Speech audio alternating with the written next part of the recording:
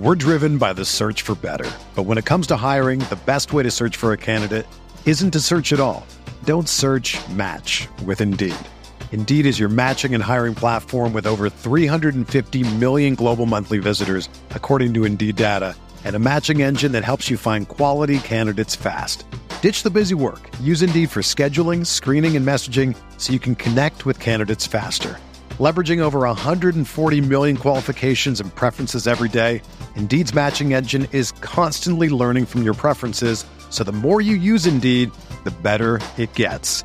Join more than 3.5 million businesses worldwide that use Indeed to hire great talent fast. And listeners of this show will get a $75 sponsored job credit to get your jobs more visibility at Indeed.com/Blue Wire. Just go to Indeed.com/Blue Wire right now and support our show by saying that you heard about Indeed on this podcast. That's Indeed.com/Blue Wire. Terms and conditions apply. Need to hire? You need Indeed. Hello and welcome to the Esports Biz Show. I'm your host, Justin Jacobson. This week we'll be discussing college esports. Just as a disclaimer, nothing here is intended as legal advice, so all the information is for educational purposes only. This week's guest is Kevin Palmer. Kevin is the Assistant Director of Esports and Intramural Sports at University of Michigan. Prior to that, he was the Director of Esports at Carthage College. Thanks for joining us. Yeah, thanks for having me. My pleasure. So to start, tell us about your past esports and gaming experience. What was the first game you played and how'd you get involved in the esports academic world? The first game I ever played was Sega Genesis, everywhere from Sonic Pinball, Sonic the Hedgehog, and then Super Nintendo, Zombies Ate My Neighbors. I remember that at an early age. So got into gaming at a young age. I remember when the PlayStation came out and we went and got Frogger and Crash Bandicoot and started playing those games and played through high school. And then during my time in the military, gaming was a huge thing. So first got into the esports space at a younger age, really followed MLG and those early circuits, especially the overseas circuit when South Korea exploded. And then after my time in the military, I got into teaching high school, and we were missing kind of a component of hitting those, reaching those students that didn't have something to participate in. And so my superintendent tasked me with building an esports program at the high school level. And that's where I really dove into the academic side. Amazing. So tell us a little about gaming in the military. What were some of the games that you played, favorite ones? Gaming in the military was really de-stressing. I was in the nursing program for the Army, and for those that don't know, it's an entire nursing degree that normally takes 2.5, 3 years, compiled into 9 months. So there's just a lot of NHL, a lot of Call of Duty, just something to get our minds off of studying and preparing for the next test. But it was great. It's still a way I can connect to past military friends who are stationed all around the world. So gaming has remained to be an access point for those connections. Amazing. So talk a little about the program at Michigan. How did it start and why? So Michigan Esports is a descendant of what was called Arbor Esports. And Arbor Esports actually started about 2011, 2012 in that area. So it was actually one of the first college programs. It's a student organization. They weren't affiliated or recognized by the university besides just being a voluntary student org. And then right before the pandemic, students made the efforts to become recognized as a sponsored organization. And the Department of Recreational Sports agreed to sponsor Arbor Esports and transform them into Michigan Esports, which gave them access to, one, calling themselves Michigan, and the Block M and all of the logos and things that go along with that. So it's been around for a long time. Over 3,000 active members, about 250 competing students currently across 11 different game titles and 25 different teams. Amazing. So is there any academic courses that are offered by the school? Not currently. We are building out an esports minor with a gift fund that was to the university. So it'll be under the School of Information. who our new dean just started for the School of Information. And so she is going to be building out that minor and hiring the faculty for that. Amazing. So what kind of courses do you think would be beneficial in these kind of programs? We see that different schools are starting to develop them. Yeah, I'm a pretty vocal person against esports majors and some of the different programs that are really solely focused on esports, because, you know, my background, for instance, my undergrad is in law and homeland security. I went to the Army School of Nursing. My master's is in education and sports administration. And all of those things are encompassed in helping me be a better person at my job. When you know, nobody goes to school to major in basketball. And so that's kind of my pushback on a lot of the esports majors. But I think it's really complementary when you have a minor and you have some of those programs that can, you know, say you're a marketing major and you want to minor in esports. Now you have a skill set that you can go into the marketing field with that gives you that little bit of extra experience or extra exposure that can set you apart. So that's a big proponent that I push for.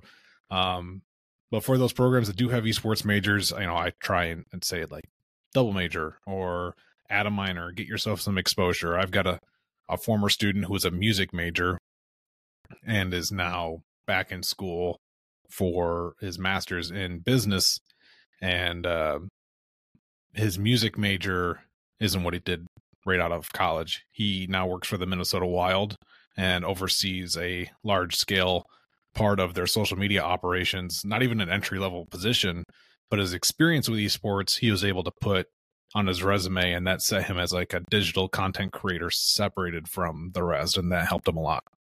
Interesting, yeah. I think that kind of like the concentration where it's kind of you have a broader degree that's more applicable to different industries, and you have these set of classes, whether it's, you know, 4 or 5 or whatever it is, that's really centered on that one industry. Yeah, you, especially with kind of the shakiness that is the pro industry of esports, you got to have yourself set up and ready for that flexibility. You see people on Twitter almost every day. Hey, I was laid off. I'm looking for work. Here's my experience. Those that have those experiences outside of esports feel more comfortable when they get laid off because they know they can probably jump into something. 100%. So tell us a little about the player recruitment process. How do you decide what players are involved in the team and what games you compete in? Yeah, so Michigan is very unique. I'm not allowed to recruit at all. We're in a spot where the university is 52,000 students strong, about 19,000 plus graduate students, and so recruiting is not a focus. But the students that do make the team, so Michigan Esports is a student-run organization. They have title managers over every game title who report to the director of competition. The director of competition reports to the board, and the board reports to our elected president and vice president of that organization. So they really task the title managers to run tryouts and pick captains, and then those captains then run their teams. So it's a pretty lengthy chain of command process, but every semester there's a tryout process that's held, and students are given the opportunity as long as they are full-time and in person. Okay, so it's really only for Michigan students. So is that something you're looking to develop, more of a competitive, trying to sign the best former pros or college high school players, or is it just really going to be focused on current students? It's really just going to be focused on current students. The twist on that, though, is we do have a good amount of players that have been tier 2, some tier 1, who have had that exposure, who choose to come to Michigan because of where we stand academically. Interesting. Yeah, I mean, especially if you're in state, it's probably a high top on your list of places you want to go anyway. Oh yeah, 100%. Yeah, and if you're in state, it's a lot cheaper than a private school. If you're from out of state or international, Michigan's pretty expensive, but that doesn't deter people. Awesome. So how does the team decide what leagues and tournaments they compete in? I know there's lots of different ones all across the country these days. Yeah, they submit to, so as Department of Recreational Sports oversees their kind of operations and their representation of the university. They put in a request for what leagues they'd like to compete in, and then it's my duty to vet those leagues. So Michigan doesn't affiliate with anything, any leagues that are sponsored or have, you know, affiliations with things like drugs, alcohol, sex, and gambling. So I have to vet those leagues and make sure that there's no affiliations of that sort, and then the league usually gets approved. It also needs to be a collegiate competition. We've had some submissions where, you know, it's just a tournament. It's not only collegiate. It's like a local tournament kind of. Yeah, or even like Apex. There was an Apex tournament that was not collegiate focused. It was for anybody to put in a team. Mm-hmm. And so I did not deny that one because it's not a collegiate competition. Now, it doesn't stop them from creating their own team and going playing it. They just can't call themselves Michigan Esports when they do that. What about kind of looking at the different games? Obviously, there's some that are more violent than others. Is that a consideration or not really? Michigan's all about the student voice. So whenever they want to play. Yeah, whatever they want to play. I mean, we still will vet and, you know, just take a look at it. But if there's interest for it, then chances are it'll be a title. Like right now, Tetris. We have a huge Tetris interest on campus, and I'm sure that's going to be a sponsored title before long. Awesome. Well, I definitely was a big Tetris guy, so competitive Tetris is probably really intense, so I can only imagine those. So obviously your background encompasses both the sports world and the esports world. What kind of similarities do you see between them and maybe some differences you've noticed? There's a lot of similarities. A lot of them are resisted by those who are esports enthusiasts or purists that don't want that kind of cross collaboration, but sports have been around for a long time and are true and tested. So I love the aspects that players get out of it, the team environment, the accountability, the resiliency, going through adversity. And students, if you look at, you know, some of the best coworkers that you have had in your life, and you're like, man, you know, they try hard all the time. They're a great team player. And then you find out their background. Chances are they probably played in some kind of organized sport. And esports has that opportunity to do those same things, given it has the leadership in place for it. Where I'd say is some key differences is just accessibility is the big thing. It's not like the sport of, you know, soccer where all you need is a $5 ball. Or basketball, you need $20. Yeah, you need a $500+ system, and then the gear and all of that, and that's just to break into it. And then if you want to be competitive, then there's tiers and tiers after that. It's really interesting how, you know, a college looks at esports and says, "Oh, this is a one-time upfront cost for the facility and the PCs and everything," and that's nothing compared to what it costs for traditional sports, because it flips. Because traditional sports, you have the field, the turf, the travel, the food, all of those extra things. Those costs are through the roof. So it's really interesting. But yeah, the money side is definitely different from traditional sports to esports. So do you see the schools as seeing this as a future development where they're going to look at it as a sport similar to basketball or football, or is it still going to be housed in the student activity wing of the university? It'll really be on, I think, at the collegiate level, it'll be on the sport conferences to bring on esports to kind of force the hand of schools to adopt it under athletics if that's what they choose to do. Good example is lacrosse. When lacrosse began in the U.S., it was really only big in New England. And then some traditional conferences adopted it, which forced those schools that were member of those conferences to bring on lacrosse. And now lacrosse is a nationwide phenomenon. So we're still in the very early stages, but in due time. And then for those programs that don't adopt it under athletics, that's not a problem at all. Right now, I wouldn't want Michigan Esports to be under the Department of Athletics because there's different goals and focuses under athletics. That wouldn't align with what we're trying to do right now, where Michigan Esports is at.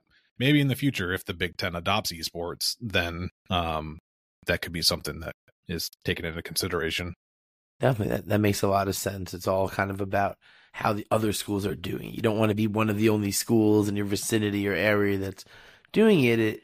It doesn't kind of lend to the competitive spirit that's kind of ingrained in some of these conferences. Yeah, 100%. So prior to working in Michigan, you were the director of esports at Carthage College. So what did you learn from that prior experience that you were able to bring over to Michigan? I really dove in and wanted to be involved in as much as possible. So jumped into some leadership positions and advisory positions. With my traditional sports background, that kind of boosted me a lot in the presence of knowing what I was talking about in regards to competition and organization and competitive structure.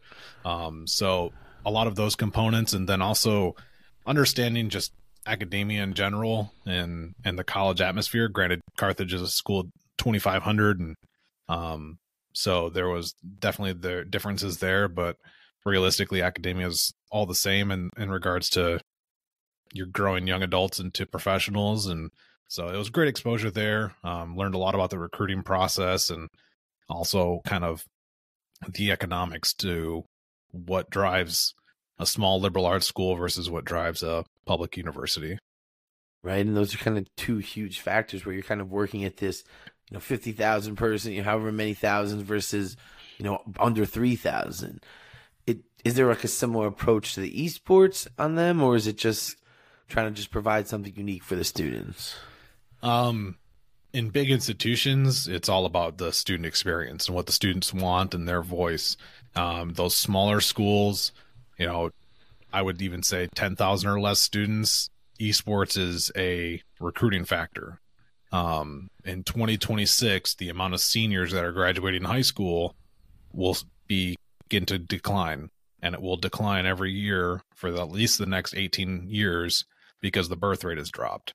And so those smaller schools are worrying because there's going to be less students to make a decision on where they want to go to college. So esports for them is a driving factor to get them in the doors and paying tuition.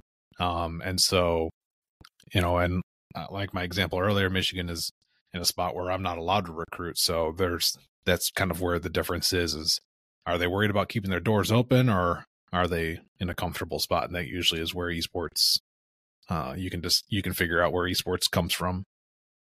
Interesting. Yeah, right. It's definitely a new world out there with academia and people having different paths, and even kids making tons of money early on, where it's like, I don't really need this traditional path to go to college, go to whatever it is, then get a career and a job, and like that's how I'm going to make money. Like even in esports, you're making 6 figures, 7 figures when you're 16, 17 years old. It's like that's a totally different path that us as 30 something, 20, like that was not even a path that even existed really. Like maybe you'll be a child star, like maybe you could be like some phenomenon athlete, but you're not going to make money until you're 18, 19 years old really. It's not, so it's like that extra 3 years is, it's pretty interesting.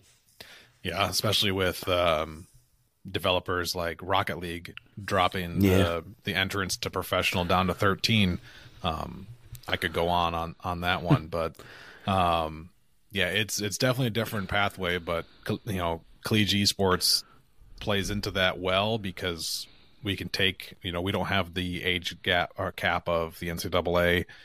We can take students in of all ages, and so when your career is ending or has ended, or maybe you're just anticipating retiring, you can go the collegiate route and possibly get your education paid for, so that way you have some kind of pathway after graduation. Because that's the one thing about esports, doesn't on the collegiate or the professional sector, it is not forever how it is in traditional sports. That's a huge difference. If you're a professional athlete and you're smart with your money and you play in the NBA for a long time, you should be okay. But esports isn't in a spot where our professional athletes are retiring and are sitting okay for the rest of their life. They have to be a content creator, or they have to keep working. Heck, I even saw an article today that Blake Griffin, who is still a free agent, is working at Costco. Because, just for income. Yeah, just to supplement spending, and which is a wild thought that an NBA athlete who went first overall, that's where his life is at. Sometimes you got to learn how to say no, right?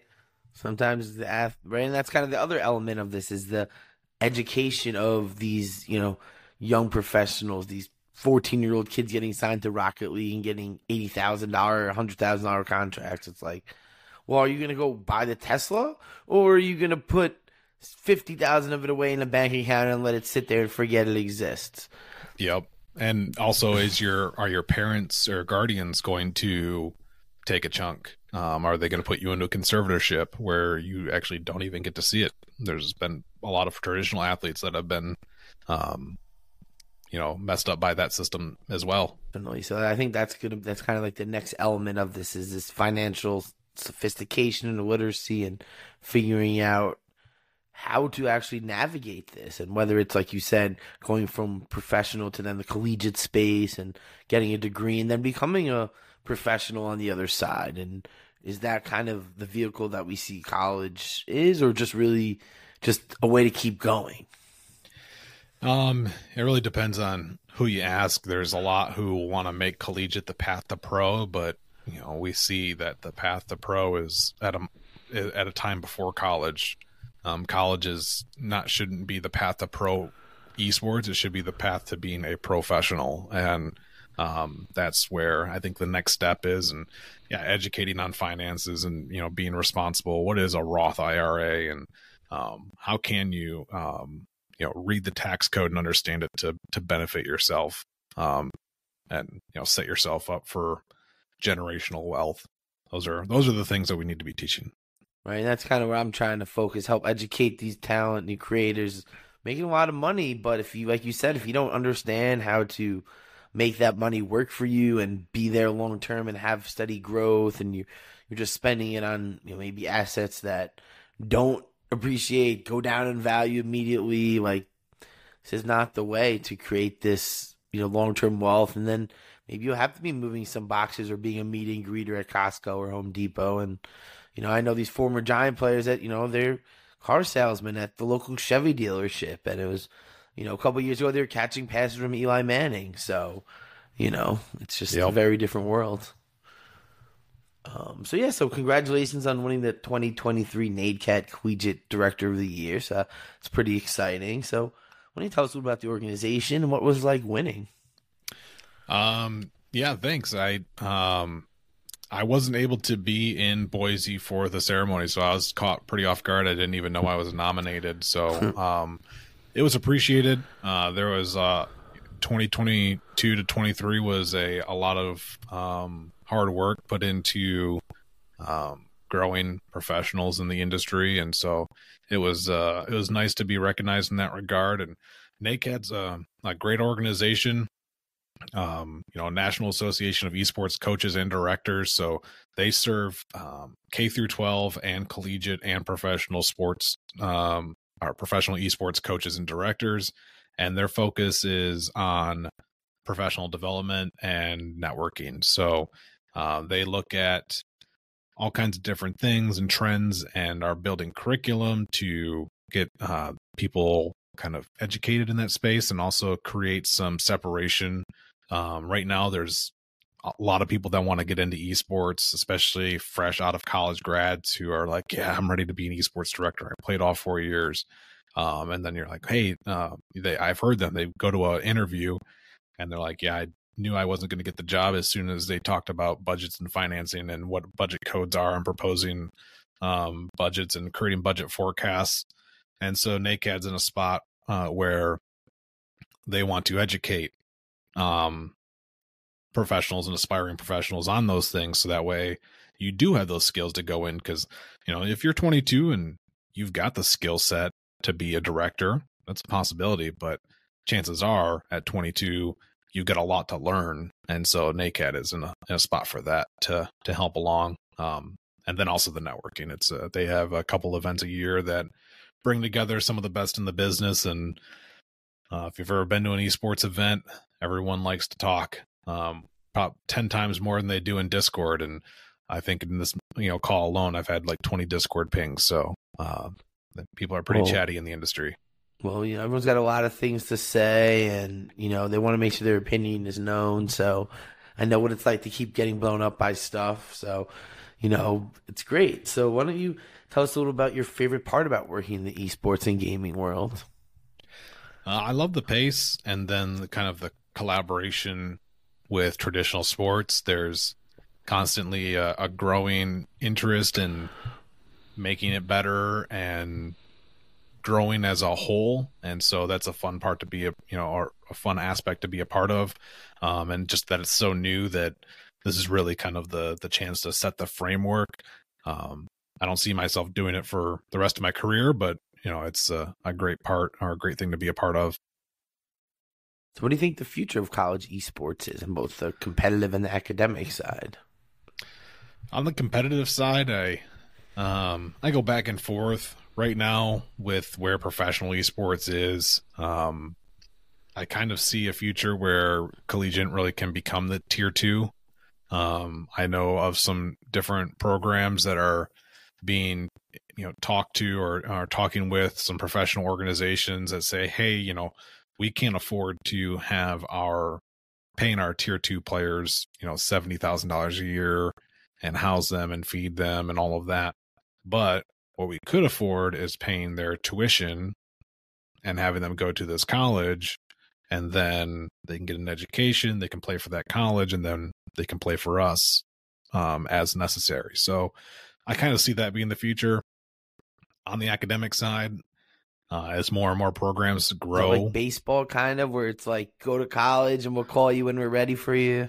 Yeah. Or even like summer league baseball. There's towns around the U.S. that have, when I was in Kenosha, Carthage, it was the Kenosha Kingfish, I think.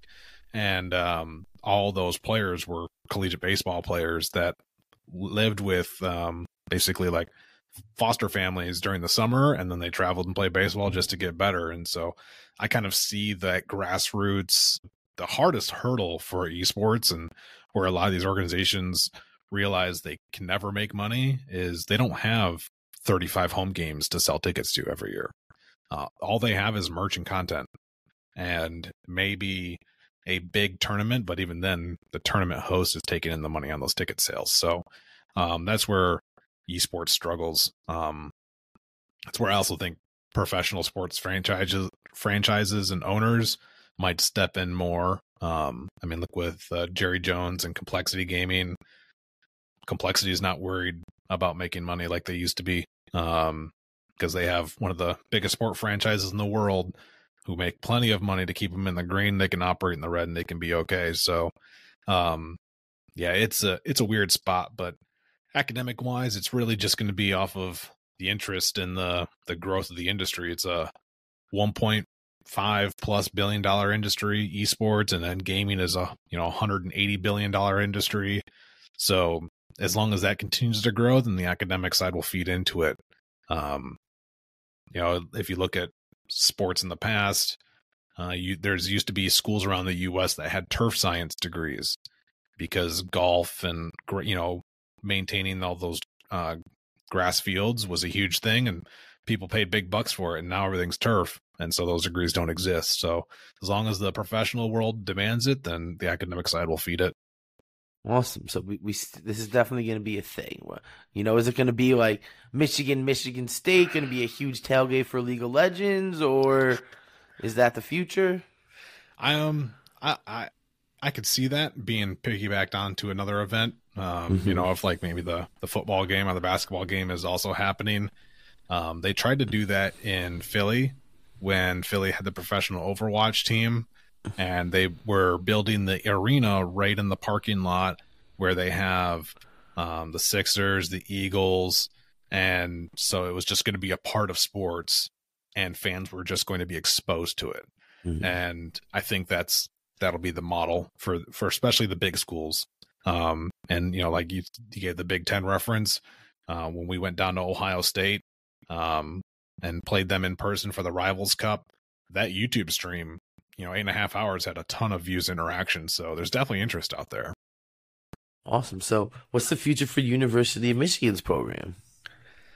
We're really focusing on building our presence on campus at Michigan and being more involved and continuing to bring in more students. I mean, only 3,000 out of 52,000 plus students is not a huge percentage, but it's still a pretty decent sized organization. But we know that,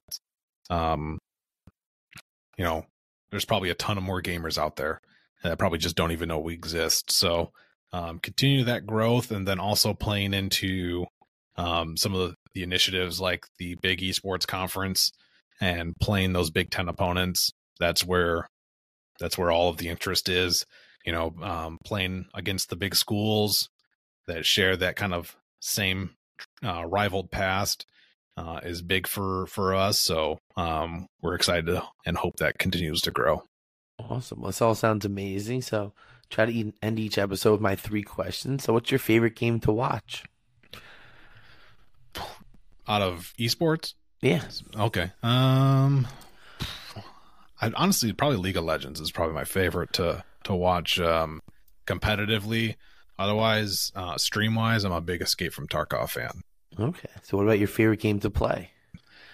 Actually, the same. Overwatch and Escape from Tarkov. Unless I really feel like killing time, then RimWorld is one of my favorites. I can burn a whole day and not even realize it happened. Amazing. So, what about your favorite video game character? Probably Jak and Daxter. Okay, amazing. So, thanks for joining us. This was so great. And tell everybody where they can learn about what Michigan's working on. Yeah, you can just Google Michigan Esports, or you can also follow us on Twitter and Instagram and all socials and YouTube at UMich Esports. Amazing. So everyone check it out. And if you're a student there or looking to be one, this is definitely going to be a really exciting program. So make sure you check it out. And thanks everybody again for tuning in, and follow me on Twitter, JustinJESQ. Check Apple Podcasts for our past episodes and YouTube. Thanks and have a great one.